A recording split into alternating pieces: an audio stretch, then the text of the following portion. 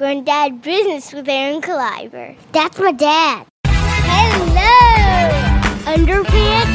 That is hilarious. Shut your mouth, dude. Rate and review this podcast or my daddy will go into a deep depression.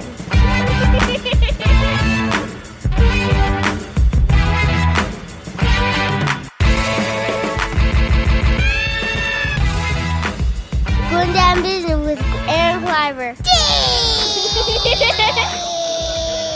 Yeah. Boom. Welcome to Grown Dad Business. This is Aaron Kleiber. Today, we're going to do part 2 with my friend Harlan Williams. And before we do that, before I really get into that, check out my sponsor, goodsandevil.com. Awesome, cool, nerd, and movie shirts. Also, some shirts for vegans, and if you're into that kind of thing. I always say that, if you're into that kind of thing. I think it's cool. Follow your heart. I like meat, but my friend Dan at goodsandevil.com is an amazing designer and some of my favorite horror shirts of all time. Check out goodsandevil.com. And if you want to see me live, I have a one-night-only tour. I talked a lot about it on the first part of with Harlan Williams. So I don't know why you would start at part 2. But if you have started at part 2, go back to part 1, the last episode, and listen to part 1 with Harlan Williams, where we talk about some funny things. But part 2 with Harlan Williams, check out harlanwilliams.com. You could see him on tour. I work with him a lot. We have a lot of fun, but we have some more fun on part 2. We really just, we do a little bird calling. It's one of our passions, a little bit of bird calling.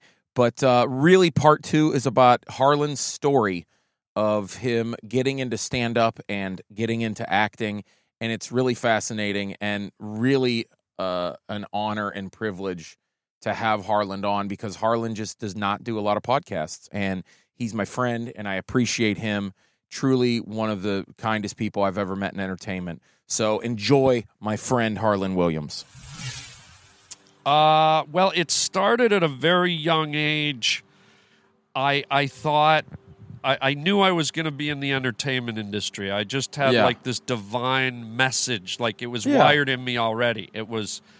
I knew, and I didn't know how, but I knew I was going to be in the entertainment industry. I remember I used to skip high school, like grade 9 and 10. Oh, for sure. Yeah. And I'd go downtown by myself. I'd go 1 o'clock in the afternoon, and I'd go watch movies, and there'd be no one in the theater. There'd be like 12 people.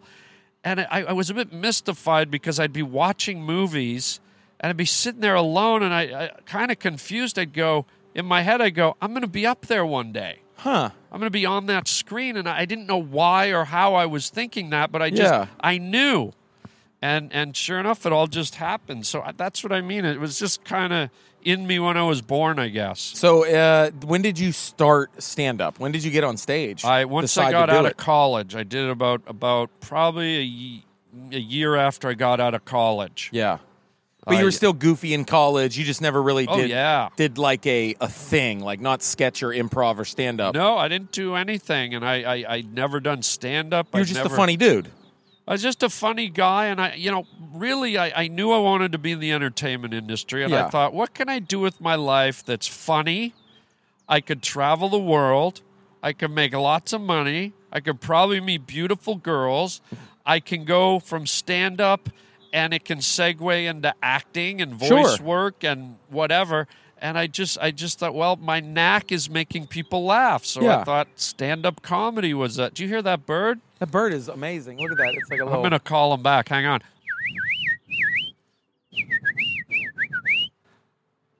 Oh, now you don't want to talk to me. He thinks he found a mate. Oh, what if he comes down and flocks me? What if he comes down and gets you pregnant? Ooh. You might have kids after all. I might lay an egg tonight. Imagine that. He comes down and flocks me real hard, and I go lay an egg.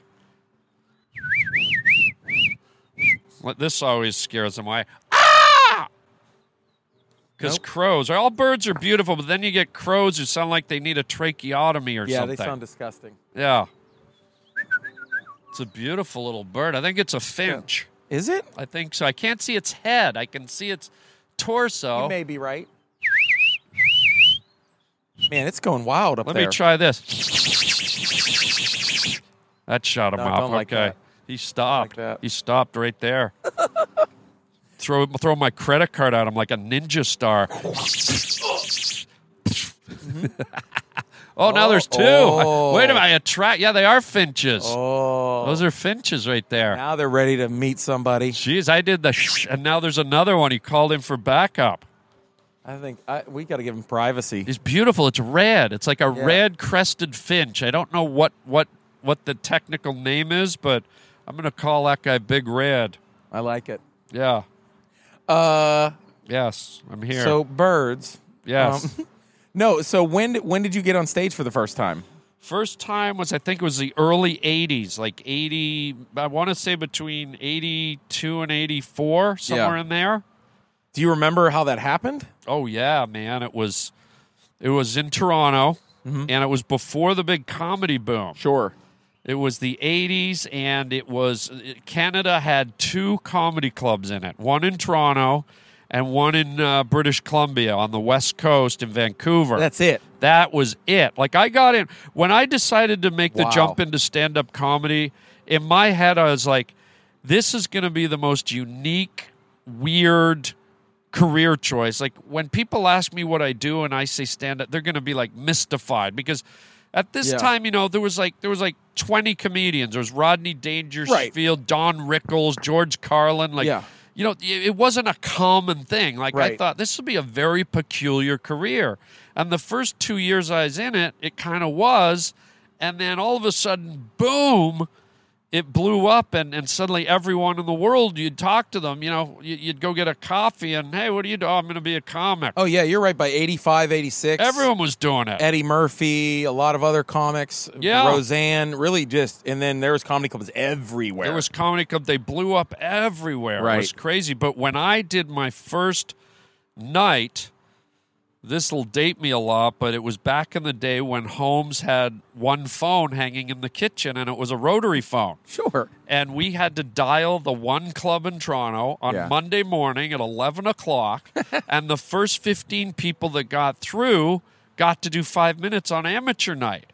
And in those days, there was no redial button. Wow. So I would call, it would be me, the busy signal, which a lot of your listeners won't even know what that is, which is scary. No, we got some grown-ups. Okay. And then I would have to hang up and redial all 11 numbers all over again. Me. And my finger would be almost bleeding by the time. And I never got through for like the first 6 weeks. Really? And then I think the 7th week, all of a sudden, hello, yucks. And my blood froze. Like, I was just like, I was petrified. I almost couldn't talk. And I'm like, yes, I'd like to do your amateur night. Okay, what's your name? Okay, be here at 8 o'clock. Yep, thanks, bye. And I got through. Yeah. And I was petrified. That was your first time? That was my first time, and I was terrified. So I go down, and, they just kind of randomly put a list together. Yeah. And they put me on first, right after the MC, who was a seasoned pro. Sure. And of course, I got selected to go on first, which I didn't want to do because I wanted to kind of see someone else warm up the room, and I wanted to see what other guys were doing, and it was terrifying. But you never even got a chance to go see like stand-up comedy like at the club. I did. I actually had seen it. I actually went down to New York. I went down to New York for a little visit, and I went into the Improv in New York. Yeah. And I saw all these people. I saw Colin Quinn and a bunch of people that I didn't really know anything about stand-up, but I remember them because it was my first time. Right. And then I went down and I think I watched 2 shows at this Yucks Club in Toronto just to see what I was getting into. Right. It might have only been one, but I just thought I better go see how it works. Yeah. And that was it. I didn't do any research. I just, like I said, I was like, I think I know what funny is. I think I know how to write and tell jokes. I think I know how to perform, because to me, stand-up is more than just telling jokes. It's also a performance. Right. And so I walked out terrified, and I did it. And how was your first set? It was actually really good. Yeah. I was really scared, but at the same time, I was also kind of in ecstasy. Sure. It reminds me of a time I was swimming in Australia once, on the Great Barrier Reef, and I went out snorkeling with this boat, and they said, look, don't swim too far away from the boat because there's sharks. Mm-hmm. And, of course, I ignored that, and I went way off into the reef, and I was kind of looking in the water, and, you know, the water kind of fades. It goes from turquoise, and then the light fades, and it goes to black. Yeah. And all of a sudden, out of the blackness, this big, like, 9-foot shark just meandered. It almost like it was like a movie fading. Yeah. And it just was coming right at me, probably about 12, 15 feet below me. And I just froze. I froze on the water, and I went, oh, my God, I'm terrified. But I was also at the exact moment going, oh, my God, this is so exciting. It's a shark. Yeah. It could kill me, but yet I'm here with a shark. Like, who doesn't love a shark? And that's what going out on stage was like to me. It was like, It was terrifying, but so exhilarating in the same moment. And that's kind of the thrill that I love about stand-up. I do, too. I mean, doing years of improv and sketch, and when once I did stand-up, I'm like, oh, this is just me. Yeah. This is terrifying and exhilarating. Yeah. Right? It is. That's exactly what it is, yeah. So you started doing stand-up. Was it a pretty easy... I mean, well, was it a good transition for you? Yuck Yuck start hiring you? When did you start actually, like, working? It went great. I mean, the first show was good. The second show was not as good, and I went, uh-oh. But then I said, no, I got to keep doing this. Right. And then the third show was good. The fourth show was, so most of them were good. And within about 4 months, the club was saying, you know what, you don't have to call in anymore on Mondays. You're just in. Like, nice. Start coming down every Monday night. And then they had like kind of a promotion thing. Like if you did good on the amateur night, you got promoted to what they called regular nights. Yeah. And you went from doing 5 minutes to 15. Nice. And so I was the second guy out of our group to be promoted. And then within 2 years, I was headlining. It's great. I was ahead, but I was very aggressive because I knew what I wanted. Sure. And I literally went into the guy who ran the whole thing, a guy named Mark Breslin, great guy. He was the king of comedy in Canada. He ran the show. And I was very bold, and I said, Mark, can I come in for a meeting? And he goes, sure. And I remember sitting down in his office. I said, Mark, I love you for giving me a stage, a microphone, an audience. And I said, from here on in, Mark, I just want a headline. Yeah. I said, I don't want to open anymore. I don't want to middle. I said, I don't want to sound cocky, but I'm doing better than the guys I'm opening for. And I said, from this day forward, I'm just going to headline or I'm not going up. And he just looked. When I looked back, I didn't even realize I was being cocky. I was just following my spirit. Right. Yeah. But I remember him looking at me, and he was just silent for a minute, and he just went, "Okay," and that was it. From that moment on, every comedian hearing that right now is going, "Bullshit!" No, that's for real. That's 100%. No, we believe you, but it's like you're like. Well, I just knew I was convicted. I had a conviction, and even when I started in Toronto, I said to myself, this will be great to get started in Toronto. Yeah. But remember what I told you about going to the movie theaters? Sure. I said, this is just to get me started. Right. I was already picturing myself in front of the Grauman's Chinese Theater in Hollywood. Right. It was preordained for me. And in a way, it was great because I never worried. I was never insecure. I never had to worry about being not confident because in my head, it was predestined. I knew. Yeah. I told my friends in college at animation school, I said to them, and this is before I'd even decided about stand-up. Right. I said, guys, I don't know why. I don't know how. I said, I'm going to be on David Letterman one day. And they were like, what are you talking about? I said, I don't know. I said, I know I'm going to be on David Letterman. They go, what? And I said, and when I do it, I'm going to put peanut butter on my shoes. And they're like, what are you talking about? 10 years later, I was on Letterman. I put peanut butter on my shoes, the very first Letterman I ever did. And I remember all those guys from college calling me and going, oh, my God, you did it. That's insane. You put the peanut butter on your shoes. And that's been my whole life. I've heard that story, but explain the peanut butter on the shoes.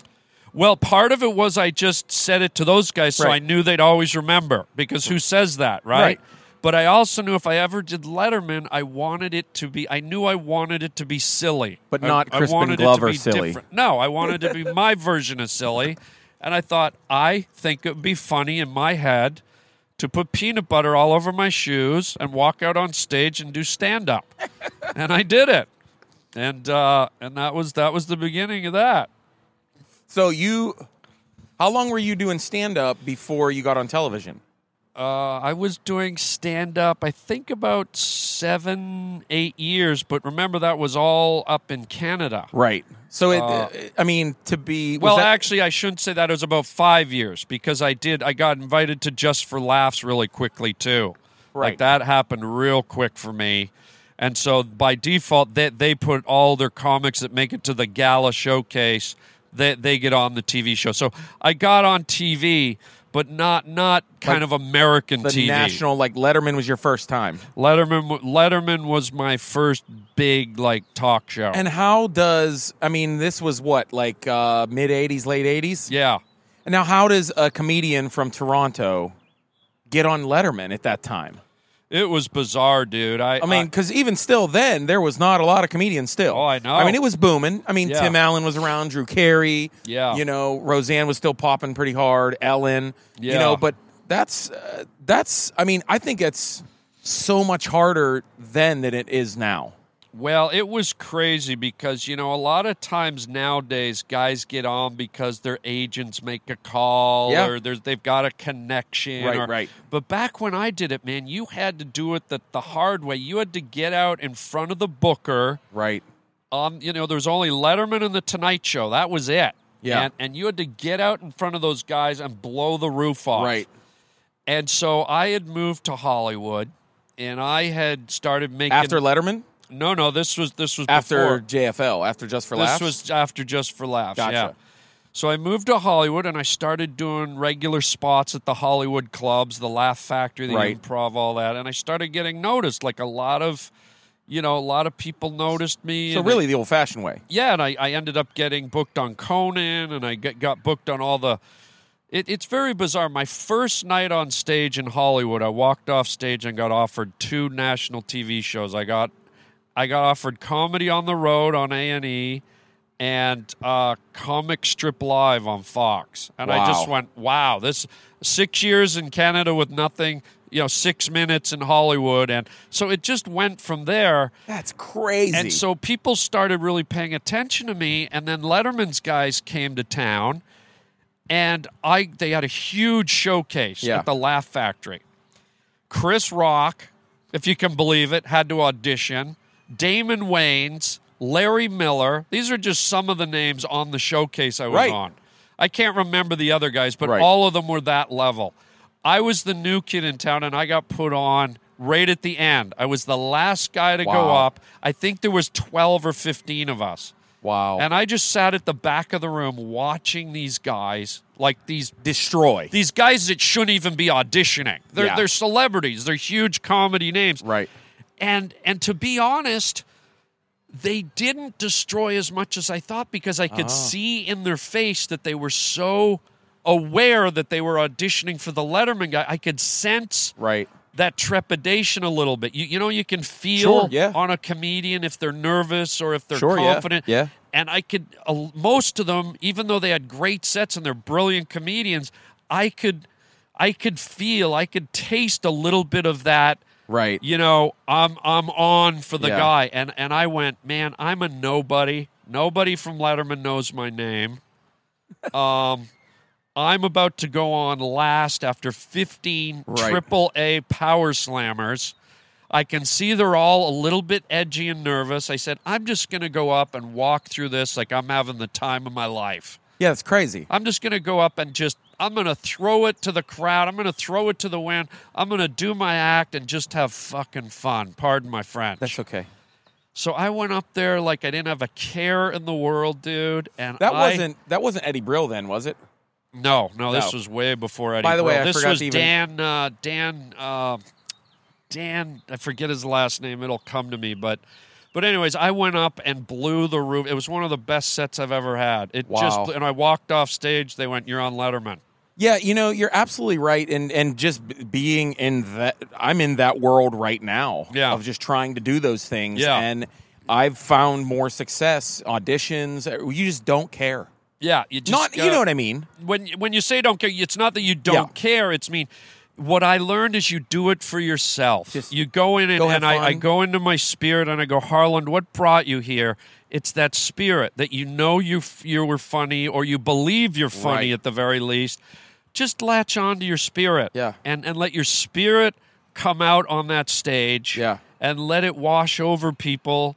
And it did. And it did at the right moment. And I just had such a powerful set. And to have such a strong set after all those amazing people, like I didn't think there'd be laughs left in the room. I thought it'd be like a sponge that was squeezed dry. But the laughs came out for me. And it was just uproarious. And it just sealed the deal. And I was like so grateful and excited. And wow, it was amazing. It was just amazing. No, this is such a weird aside, but last night I was talking to Eddie Brill and he said hello. Oh, that's nice. Yeah. Oh, that's good. why I asked. I know he was there for a while. So yeah, he ended up when he wasn't there when I did my first. It was Zoe Friedman when I did my first one, and I'll never forget the look on her face when she saw me walk out of the elevator with peanut butter on my shoes. She just about fainted. But then I went on to do Letterman, I think 7 or 8 times, and then Eddie Brill came in around the middle of that. So tell him I said hello back. He just did this podcast. Oh, that's nice. Give him my love. Good man. dude. Yeah. Wow. So then you're doing stand up. Did you start touring immediately or No, I didn't work? want to tour. I refused to tour. I remember there were agents in Hollywood calling me up. They wanted me to join their agencies, like. I forget. As a road manager and get you on the road. Yeah, as a in Hollywood they have actually like specific. Irvin Arthur, for example, back then, great, wonderful guy. He handled all the top, like Ellen DeGeneres and Jay Leno and all these. And these guys were begging me to join their agency, and I was just like, again, I was a bit naive. I think my naivety. Kind of got me through all this because I just had a kind of this oh, no, thank you. Right. No, I'm good. I didn't even think it. And you're in L.A. Were you making money? No, I was starting to do, I had my conviction. I said, I'm in L.A. Why am I going to go on the road? In my head, I was like, how am I going to get a sitcom? Oh, right. Everything's happening here. And how am I going to do movies if I'm not here? So I just decided I'm not going to take gigs, and I'm not going to. And so I was turning down these great people, these huge agents, and I didn't even realize it. And so I stayed in town, and the movies and the sitcoms and all that stuff started happening. When did that start happening? What was the first thing you ever got? Acting-wise, I did. Ellen had a show called, before it was Ellen, she had a sitcom called These Friends of Mine. Yeah, I've heard of that. And that it was the same show as Ellen, but then they renamed it because Friends came out, and I think it was too close. It had the word Friends. So my first acting gig, I got a guest starring role. Yeah. On These Friends of Mine, and it was me and Molly Shannon were the 2 guest stars that week. So that was my very first TV acting gig. And my next TV acting gig, I got my own sitcom with Jason Bateman called Simon, and I played Simon. Yeah, I remember hearing about that. I made a big leap from guest starring to my own sitcom. You got to YouTube that. Tell people what Simon was about. Simon was basically about I played kind of a Forrest Gumpy type of guy who worked at a vintage TV station like TV Land or whatever. I watched that years ago on YouTube. Yeah, and I was kind of just this guy, kind of like my life. I just kind of stumble into good things. Yeah. And Jason Bateman played my brother, who was kind of this guy that was always kind of hitting that pavement and trying to get a leg up and Jason Bateman character. Trying to do all the things you do to get ahead in life, and he couldn't get anywhere. Yeah. And I was this goofy brother who just by goofy luck just kept stumbling upwards. Wow. And so he played my brother and I played Simon, and we did a full season of that, and it was a blast. It was really fun. So what year was Simon? Simon was, I think it was 90, it was in the early 90s, I believe. Yeah. 92 or 93 maybe. And then, what was your first movie role? Dumb and Dumber. That was it. That was That it. was 90. Probably filmed that in 93. Yeah. It came out in 94, I think. Yeah, that's right. Yeah. Wow. Yeah.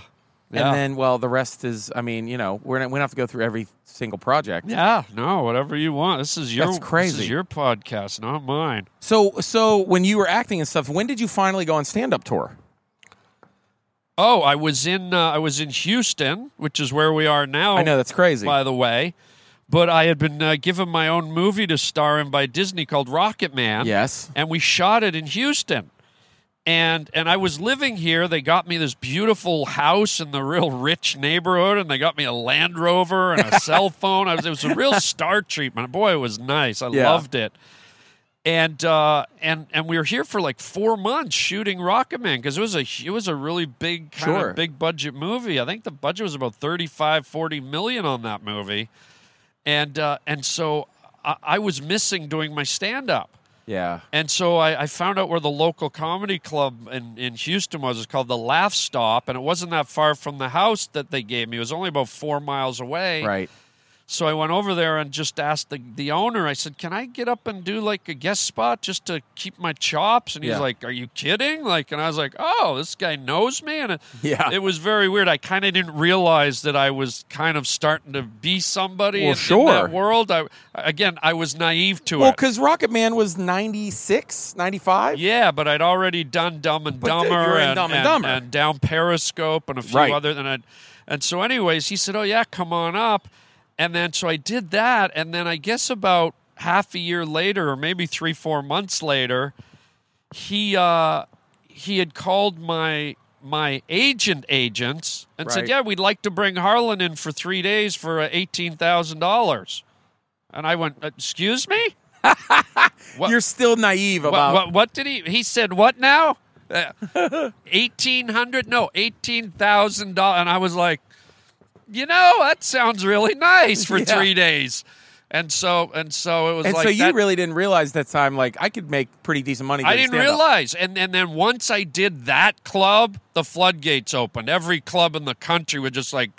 They were lining up. I was turning down gigs all over the place. I mean, to this day, I still am. I don't want to be on the road every weekend, But so I pick my places to go every year. But that's what started it, and so that was my first road gig in the U.S. and I just kind of did it on a fluke, Yeah, so, that's crazy. Yeah, and the guy Mark Babbitt who ran the Laugh Stop, super nice guy, and he was kind of the guy. He mentored me, and I'll never forget. I didn't even know how it worked because in Canada, when we did stand-up, there was no media, there was no radio. You would go and you'd wake up and go get some lunch and go to the club at night. Right. But in the States, it's a whole different business. You wake up and you do 5 radio stations and 2 TV stations, then you do 5 more the next day. So Babbitt brought me into the Laugh Stop, and he picked me up at the airport, and he goes, okay, so in the morning I'll pick you up at 6 a.m. We're going to do 5 radio stations. And I swear to God, I went, yeah, I don't know. I'll see how tired I am. And he was like, what? And I said, yeah, I'll probably sleep in, but thank you. And he's like, oh, okay. Like, I think he wasn't sure but again, I was naive. That's crazy. And sure enough, when I went to bed that night, I unplugged my phones. I was like, yeah, I don't want to get up at 6 o'clock. And I remember someone knocking on my door, and I remember like rolling over and putting a pillow over my head.